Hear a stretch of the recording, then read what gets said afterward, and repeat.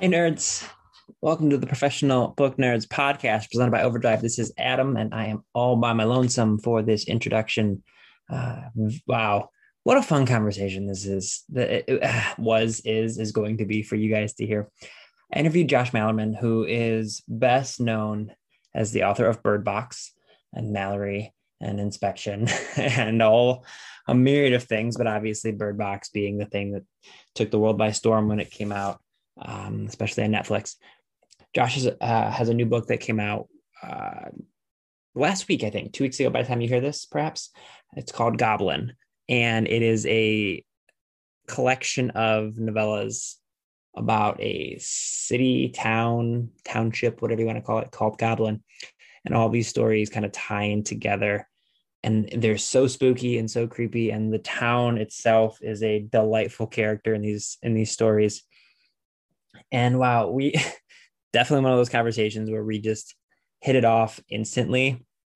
I will tell you guys, because you don't know about this, because you wouldn't see it or hear it. At the end of the podcast, when I went through the Nerd Nine, we talked about what types of cats or dogs. He said dogs. And it turned out that he has a Weimaraner and a Vizsla, just like I have a Weimaraner and a Vizsla. So we spent 15 minutes at the end of this podcast off recording, letting our dogs meet each other via Zoom because we are equally nerdy.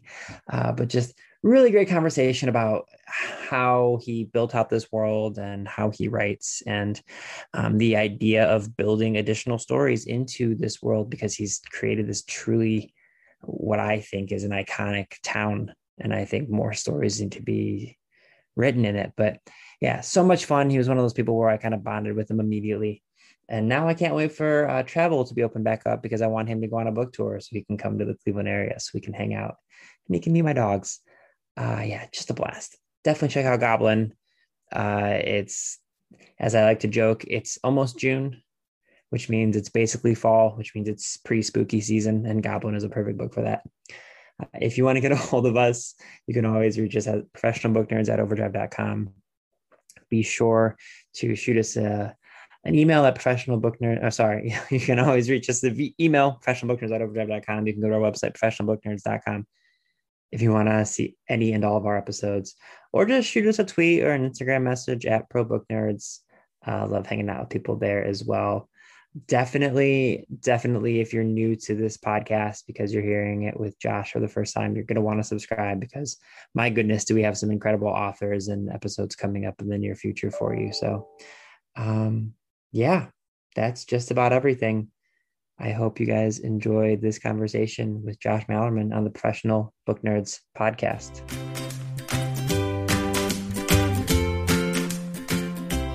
Yeah, we really just love, like, I'm just curious always about the literary world because I live in it so much and I love it. And we just like nerding out about this kind of stuff. So yeah, it's very, very laid back, very easygoing. Exactly like you said, like, plus it lets you have a little bit more of a long form conversation as opposed to like when you are doing a press tour for Bird Box and they're like, we've got 3 minutes with you.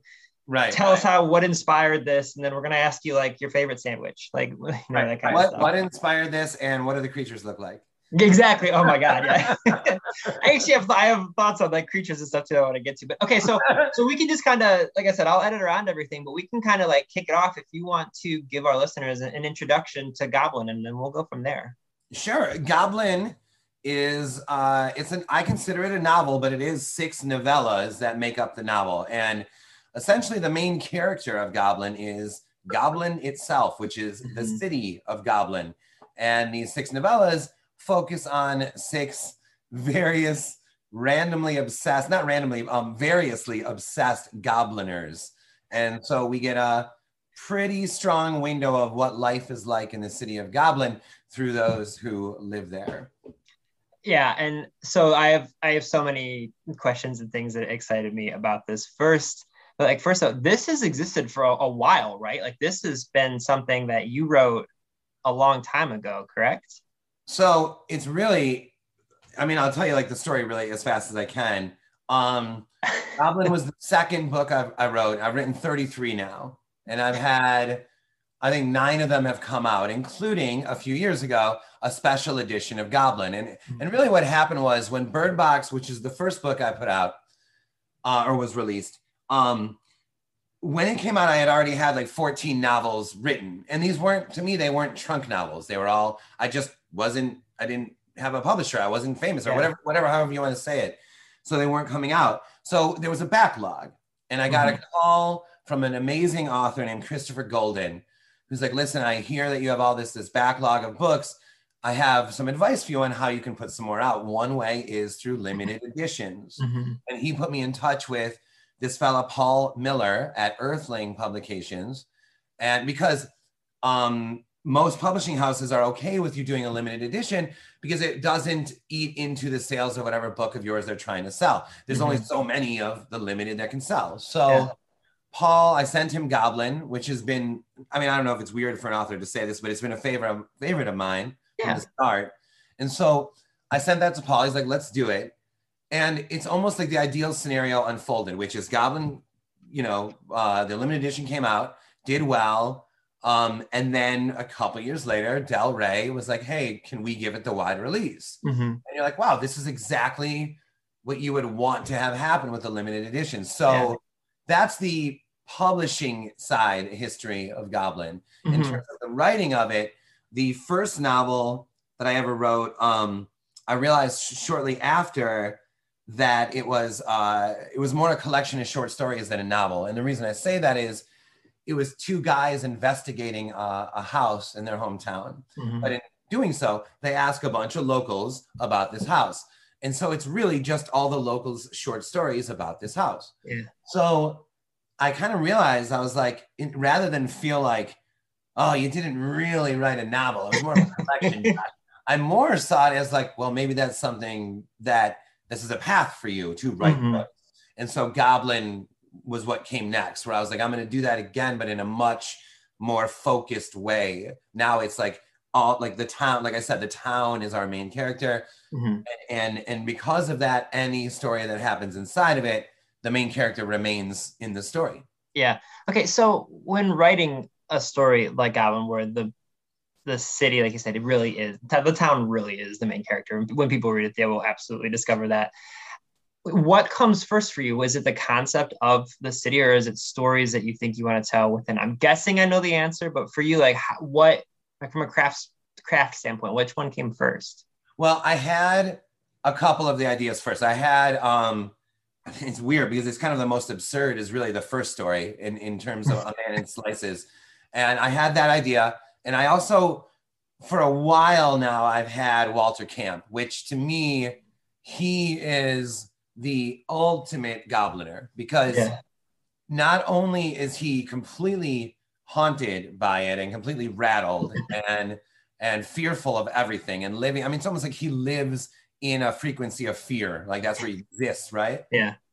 But he's also the most knowledgeable. He's also probably the smartest man in town. He knows all the history. He was a teacher. So Camp is like, he's not just like a shell of a man. He's also like a fount of information. So for me, from the word go, Walter was like, I could go to him for anything. I could go to him for scares. I could go to him for information. I could go to him for sympathy. I could go to him for being out of his mind, crazy. Like, please put him out of his misery, right? And so I had him, and I had the two dudes, Richard and Charles, walking around town, and started writing. I wanted to get there first, so that was the delivery driver. And it's almost embarrassing to say this, but I was originally calling the town Rolling Hills, which is an address in the book now. Yeah. But I'm talking about like, oh, I've never been to Rolling Hills. I kissed my first girl in Rolling Hills. I have a package, and I'm like, dude, this doesn't even sound like a suburb. This sounds like a subdivision. Yeah. Like two streets, like with like some like bushes. It's like, welcome to Rolling Hill. I'm like, okay, no. Yeah. And I was talking to a girl, and I don't know exactly how it came up in natural conversation, but she used the word goblin. And I was like, oh my God, that's it. And she's like, what? That's the name of the city. That's it. It's Goblin. And she was like, the city is named Goblin. I'm telling you, that's it. So to answer your question, had a couple ideas, but when Goblin, which I had a sense of the city, when it was named, for as superficial as that might sound, just a name, Josh. Yeah. Something happened there where I was like, okay, I get it now. this is Walter lives here. These two guys live here. Like, they're locals. They are citizens of Goblin. And at that moment, the book sort of unfolded for me. Oh, and it's just like, it's perfect because it's a word that for readers, like, it calls to mind something immediately. Like, if you say there's a town called Goblin, you immediately get some sort of, it's like in real life, like Salem. Like when someone's like, this story takes place in Salem, you immediately like a something goes off in your brain. You're like, oh, I think I get it. And like the stories that you tell in Goblin fit, and it immediately, like, it's always raining. Everything is kind of like dark and mysterious, and the police are kind of like zombie-like sort of a thing. Like it fits. It just fits. And something that you do that I love when stories do this is, yes, like you said, I would agree with you that it's a novel. Yes, it's 6 novellas, but like the stories tie together. And so because they are 6 unique stories that fit together, like how did you go about doing that? Were you like going back into some stories when you were writing others and being like, oh, I can put this character here and XYZ, because they fit together so seamlessly, but obviously you aren't writing, at least I don't think you're writing 6 stories like simultaneously. I don't know, that would be even more wild. That would be, well, that's interesting because I'm somewhat interested in writing a Return to Goblin, which is the silliest title ever. I picture Walter Camp with like his hair blowing in the wind, hugging like a palm tree. A Return to Goblin.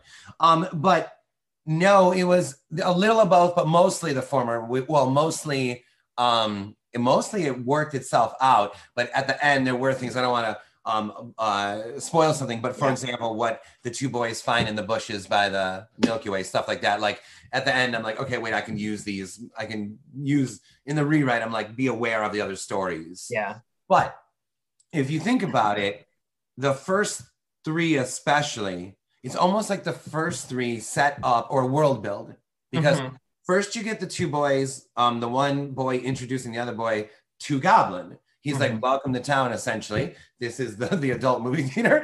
This is the hotel. This is Goblin Games. This is Parish Park. This is the cemetery. So you get the layout of the land. In the second story, the only thing that ever calms Walter Camp down is talking history. So thanks to Mrs. Doris, we get the history of Goblin through Camp. So now you have the layout, now you have the history. And then the third story, now you get why the owls are off limits. Now you get the rules of Goblin, which through Neil Nash, who wants to break the rules.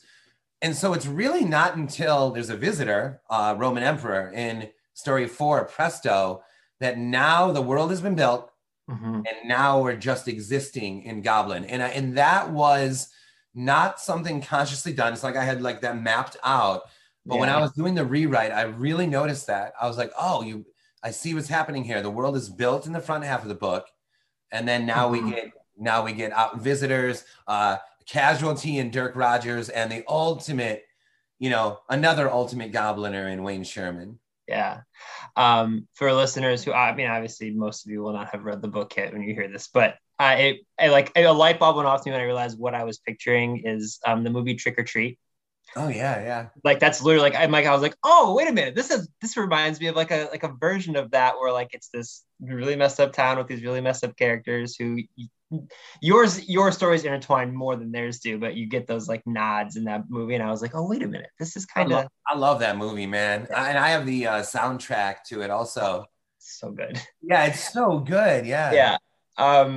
So what is it about like a truly, I love this, like using like a truly dark, creepy city as a setting. I mean, obviously, like I feel like the most famous one in a horror is like Derry by Stephen King from It. But I love when this is like this sort of happens, is there's this town that you kind of can't escape from. But like, what is it about you that makes that such a powerful framing structure for a horror novel? I think that, again, once it's established, it's kind of like the Twilight Zone, right? So, well, let me clarify that. The Twilight Zone is a place you kind of accidentally end up in. Like you park your car and you walk on the other side of a hill and all of a sudden you're in the Twilight Zone. Goblin is a fixed place, right? So there's obviously a big difference. But I think that once you do have that location, whether it's ethereal or real, literally anything can happen inside of it, and you maintain the underscore. You maintain that the I guess what would be the silent soundtrack of a book. The mood is always there because it's in Goblin. So there could be a funnier or a lighter episode of the Twilight Zone, but it's still in the Twilight Zone, and that adds something to us. That adds something for us. Like there's in Twilight Zone the movie, there's the heartwarming segment with Kick the Can that Spielberg directed, and the other segments are all like scarier and harsher. Yeah. But that one, you're like, oh, you could, when I was a kid, I was like, oh, it's the soft one or something like that. Now I'm like, no, it's still the Twilight Zone though. And same thing here. So what that does is it, as an author, it's like liberating as hell because you're like, well, anything goes then. And like it's already established thanks to Goblin. All I have to do, if I have a story that, is feeling too far out or too detached, have them sit on a bench in Parish Park. Now attached to Goblin again. Have them throw out something into a can that says keep Goblin clean. Have them, and all of a sudden you're still tied to the book. And so there was something extremely liberating in that way. And the second part of that answer would be that I think that it's often like difficult to maintain a mood for like a 400, 500 page horror novel, whether it's a mood of dread or whatever it is. Bird Box is a shorter novel. And I think that one does, I did maintain one mood throughout. But once you start to get the 300, 400, 500, it's just not easy. And they'll be like, your favorite horror novels will have like dips or like, I don't know, bad jokes or that you think are boring or whatever. The novellas make it so the arcs are smaller and you can maintain Walter's story for 120 pages rather than 400. You can maintain Neil Nash's crazy obsession for 120 pages rather than 500. And thanks to that, they can start to use each other, and Goblin is our umbrella. So there are many aspects of this that, like, honestly, to tell you the truth, I'm thinking about writing another one. Yeah. Well, I mean, if you think about it, I don't know why more horror, like maybe it's because horror stories tend to usually be standalones because there's usually a villain or a monster or something, and there's a resolution at the end. But I'm thinking about while you were giving me that answer, think about how, like, so often when you think of fantasy novels, a lot of book one, if it's a series, is world building, and then exactly what you said, like, after the first maybe 200 or 300 pages of a fantasy novel, we're in the world, we accept it. And so then when we meet a new character and it's just like, oh, that's a crazy thing that's happening. Why is it happening? We don't say, why is it happening? It's like, oh, because they're in Narnia or whatever the answer is. Why not do that with a horror novel where you say like, oh, wow, why did this happen? It's like, oh, because we're in Goblin. Like, I don't know. I feel like you spent this novel like telling these different stories that does build this lore. I say keep going with it. I'm for it. Plus, I want to read more of them. Return to Goblin again. I keep picturing like camp and Nash in like a lagoon or something. Or like in Hawaii. Yeah, but it's like the same all the college years. So and there's something about it where I guess it's funny, I don't mean for this to come off the wrong way, but it's like, let's say you do 6 or 7 and one of them is a lemon even. So what? Like somehow that's okay too. Like it's okay. It's liberating beyond just the writing, the arc, the maintaining the mood, the characters, like what do I do with them now? It also says like, hey, if one of the 6 isn't as good as the others, I don't know. Maybe that's interesting too. It really frees you up. Well, I mean, it's television shows it all the time. Obviously, Buffy the Vampire Slayer. Like there's episodes of Buffy where like the one where they were singing everything, and it's like, all right, well, that's random. But then there's also episodes where it's just like, oh my God, this is what I remember. Like they're all part of the series. So they're all part, right? It becomes like part of like the tapestry. And so I'll even think like, let's just take Stephen King, as he's prolific as hell, and a lot of us know a lot of his books. So like even he's said like there's been a few lemons along the way. But those lemons along the way almost become like interesting artifacts. Yeah. They're like, why was this one bad? Like, why? And then you read it, and there's something interesting in and of itself of being what it is. Yeah. And I think that, one book of Goblin You don't maybe want one of those in there. But if like, I don't know, why not another volume with like 8 novellas and I don't know, it just there's something exciting about that. Well, and also you as a person who throughout your career, you've been a singer-songwriter, you've written novellas, you've written full-length novels, you've done a serialized novel. Like I feel like I'm just kind of being like your hype man at this point to do this next version of it. But it's like you've done all these different types of storytelling structures. And I feel like now that you've built the world, like hell, write a couple of poems from Goblin, write a full-length novel once, write more novellas. Like you have so many options, like do a whole album, I don't know, I just feel that's really smart, because I am talking about being liberated with it, but I'm still fastened to how this book was novellas, done. Yeah. Be like that, like it could be like you said, poems, it could be, I'm just think just expand a little here, it could be anything. You're 100% right, 100% right. And it's interesting because there are famous examples of like collections of novellas in horror, right? Different seasons. Joe Hill has what's it called? Strange Weather. And there's others too. And it's funny, like different seasons feels like tied together just by calling it winter, spring, summer, fall, right? And then like, I guess it's tied together. But to sit down and do that, which is something I'm kind of working on right now, almost feels naked or untethered without that unification of the city itself. Yeah. The best example that I can think of in that I know of is Winesburg, Ohio, which is do you know that? It's like Sherwood Anderson from like the 30s or something. Yeah, a little bit. So I'm from Ohio. So anything that has to do with storytelling. Yeah. So a little bit. Yeah.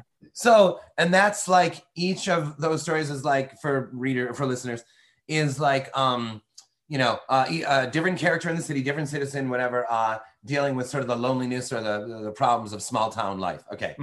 So in a way it's similar, but this is on steroids or a horror version. And there's just it's the whole time you feel like you're visiting that town. And so you're not just getting to know this man, this woman, this whoever, you're also visiting this town the whole time. Yeah, and exactly what you said. It's like they become very much a part. I'm trying to think of like Wendellberry is another version of that, where like you write these small town books in Kentucky, in this like Port Royal, I believe is called, that I've read a bunch of, and it's the same thing. It's like you kind of see snippets of each other's stories. But yeah, I love that. I am, like I said, I just think it's something I know you have so many other stories and things that you're working on, but I think that there's room in Goblin for so many more stories, and structure can be whatever it is. But something else I want to ask you about, I was thinking about a lot of your writing, and I feel like there's this concept in some of your stories of like being trapped, like in Inspection, the main characters, tread carefully for people who haven't read your other books, the main characters are kind of trapped more or less in these towers, even if they don't realize that they are. I feel like in Bird Box, there's sort of like a sense that they're trapped, but it's really like by this fear, this incomprehensible monster thing. And I mean, there's literally in Unburied Carol, like she's literally trapped in a box where you kind of can't escape. And then like Goblin, to an extent, like I don't want to say they're trapped, but like within the confines of the city is where all these insane things happen, and kind of trapped there. Like, is that a key aspect of horror for you? Like that kind of concept of feeling like you can't escape something? Do you think that's key to being scared? Well, I have to say, like, I can't even believe this after this long having books out. I've never been asked that question. I've never thought about that before, but I do know this, that when someone asks me what do I think the scariest thing is, and what scares you the most, the two things that come to mind are losing your mind, like literally losing, like snapping, losing your mind, and then even potentially getting it back, meaning you have to live with the fact that it was gone for a minute. And the other one is, it's a little more complex, but like the inability to be yourself, the shackles, the cage, the whatever it is, the lack of freedom to be yourself.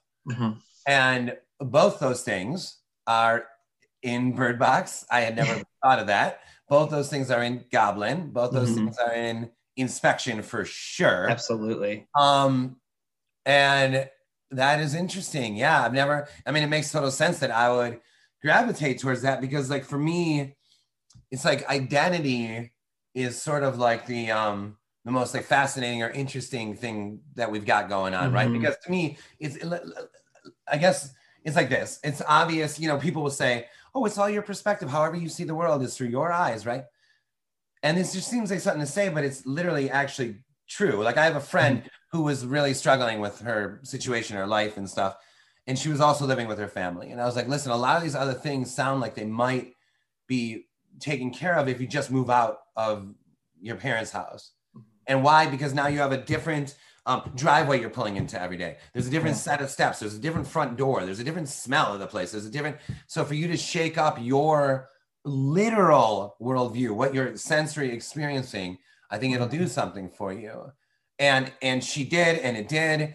And I think about that concept with myself all the time. And what it says to me though, is like, wow, so it really is a matter of whether I understand we all struggle with anxiety and stuff a bit out of our control, but in a smaller sense, that it's up to me whether or not, like I woke up today and like at the wrong side of the bed or in a weird mood about my career even. And then it's like, dude, Sandra Bullock played Mallory in a movie. And you have a podcast today about Goblin. And so it's up to me. And that all like flipped like immediately. And all that was me just seeing it that way. So identity to me and like worldview and like how you view yourself, this kind of thing. If you are in a position where you can't be yourself, like inspection, like I guess Carol's not really like that, but inspection and Goblin, where Goblin's like, they're in a weird way, there's like Stockholm syndrome in Goblin. A little bit, where they're like, I don't think any of them, like they're all like really affected by that town, but I don't think they want to leave. Yeah, absolutely. So yeah, you understand. It's a long-winded sort of answer to what you're saying, but it is the first time anyone's ever asked me it, so I got to think more about it. Yeah, no, absolutely. And I've seen you say, I think recently, even like on Twitter, about like how when you write, you're trying to scare yourself. And so, it makes sense that you would write about things that either make you anxious or give you anxiety, or things that you are scared about. And I think deep down inside, like we're all, like imposter syndrome is very real. Like every time I do this podcast, I'm reminded, I'm like, oh no, right. Yeah. I'm good at this. I can do this. But it's like in between those episodes, I'm like, Jesus, does anyone want to hear me go on and on? But it's like, I imagine writing about things that are scary to you, if you can, it's kind of like if you can scare yourself, you can scare a reader. But like, does it feel cathartic for you, or is it very stressful to write about those things while you're doing it? Cathartic. Yeah, for sure. Absolutely. I'm trying to give you like another example. I'm like looking, the best example of what we're talking about right now is Carpenter's Farm. So that's the one that I serialized on my website for free. And literally what it's about is a guy inherits a farm where personality traits grow. So he invites and he's like unrecognizable to his friends when they come to visit him on this farm. Why? Because he's ingested all the traits that he believes that he would want, like bravery, courage, fortitude, now he's a people person. Now he's this. He wasn't any of these things before. But then to make matters worse, he doses all their salads with the traits that he thinks they need, right? And there's no reversing this. So, but whereas it might seem, for example, let's say a person went to Carpenter's Farm because they were cheated on, right?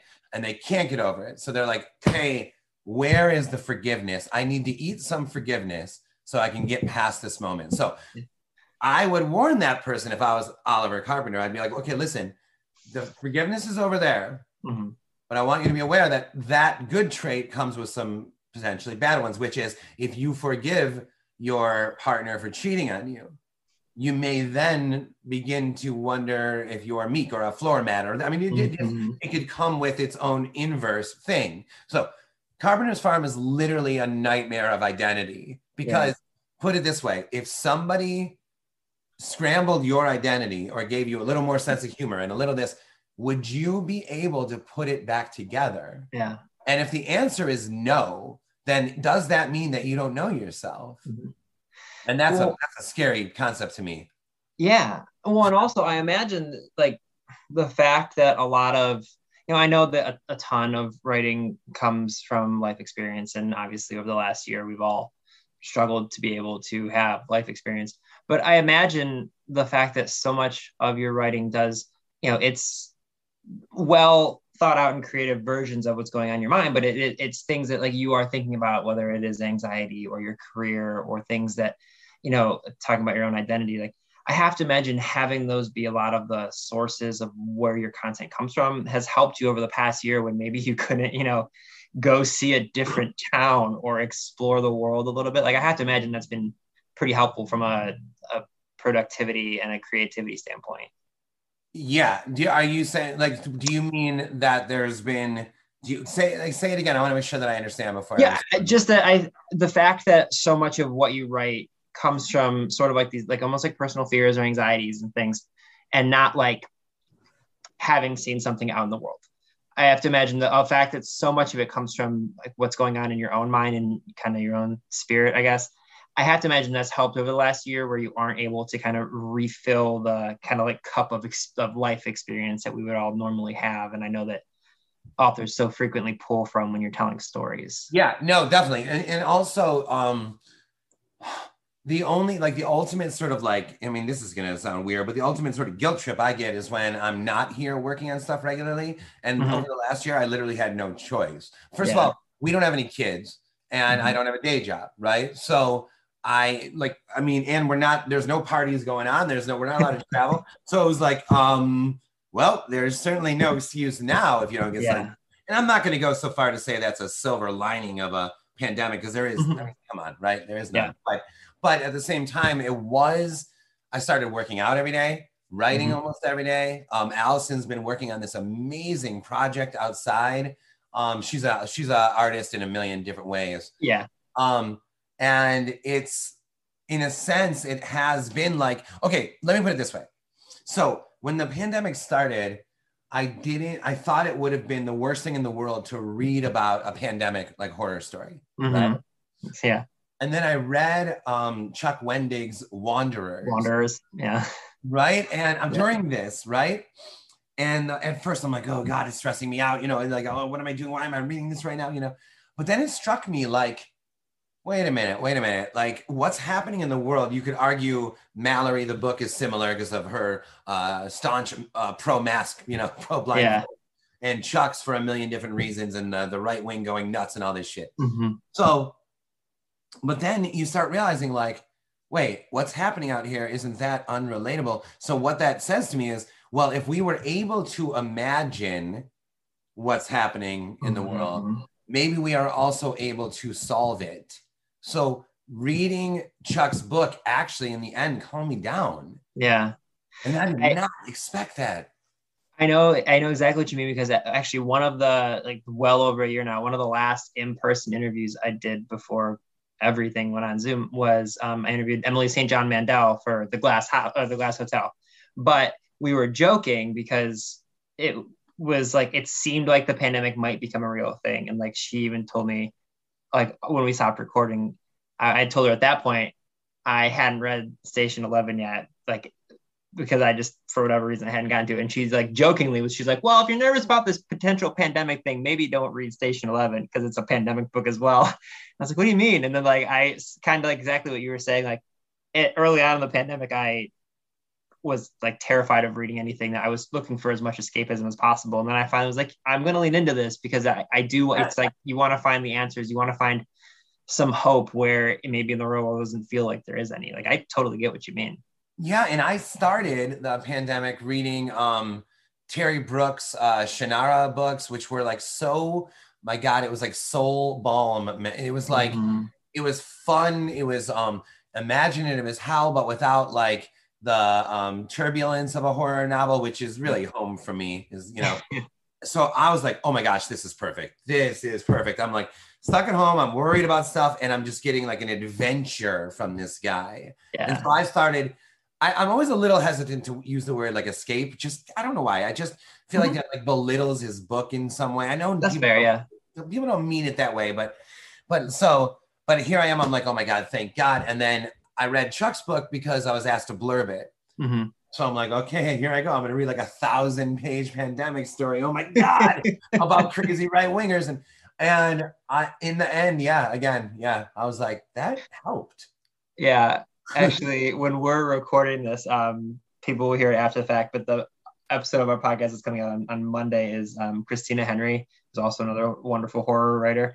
And we're talking about her newest book, Near the Bone, which is set on a mountain, and just horrible things happen on this mountain. And I read it in the dead of winter, like when I couldn't escape my own house, and I was like, this feels on the nose as hell, but it did. It like felt so wonderful to read. Yeah. So, I have an interesting story about her real fast. Yeah, absolutely. So it must have been February. I was on a panel at Comic-Con in Chicago. Yeah. And it was me, Daniel Krause, Joe Hill, and Christina Henry. Mm-hmm. And it was glorious. The four of us made so much sense together, intellectually, sense of humor. Like, I loved her. And the whole Joe Hill, I met him that day, and we've had a bunch of interactions since then, events and stuff. And Krause is incredible. So it was just a really golden quartet, right? In to be a part of. And then, you know, the panel ends. We all sort of like say our goodbyes, and wow, that was amazing. Whenever Alice and I get in the car and we drive back home, and when we get back home, so maybe it was early March, because when we got back home, like a few days later was the lockdown started. And it was like, for the duration of this lockdown, Christina Henry, Joe Hill, and Daniel have been almost like the last people I saw. Mm-hmm. And it's like, I almost think of them standing in this like mist of me saying, all right, I'll see you guys soon. And no, I won't see you soon. You won't see them soon right now. Yeah. And holy cow. So yeah, she has a special place in like my memory and heart. Yeah. We and we've talked of, she and I have done a few podcasts now, and every time we have to like, behind her when she records, she has all these really wonderful like 80s and 90s movies posters, and one of them is the Iron Giant, and we talked for like 20 minutes about the Iron Giant before we even started recording our podcast, but that's nothing. Okay, so towards the end of our podcast, we like to ask 9 lighthearted questions. Not that anything I've asked you has been super heavy, but call them the Nerd 9 just because I like alliteration. And the first one is, what is the last book you finished reading? The last book I finished reading, hold on. So you guys can't see this. Josh is doing the classic author thing where he's surrounded by books right now and he's looking around his room. I'm really trying to remember what's literally the last book that I finished reading. I mean, it was only like days ago. Well, I'll also accept maybe something you're reading now, or just pick a book. Either way. Come with Me by Ronald Malfi is phenomenal. Like, it's one of those things where I, as a writer, and I imagine that other musicians probably feel this way too, he has such a grip on the storytelling, the narration, that I'm like in awe of it, man. It's like, I'm just like, he could be almost telling me anything in like any story. It's just the tone of voice, the way it's used. It reminds me of like Algernon Blackwood, like old school storyteller. There's something like classy about it, but also it's a horror story, and it's a guy and his wife died, but like, it's just so well done. And I would recommend this to anyone. So Come With Me, Ronald Malfi. Nice. Do you have a favorite place to read?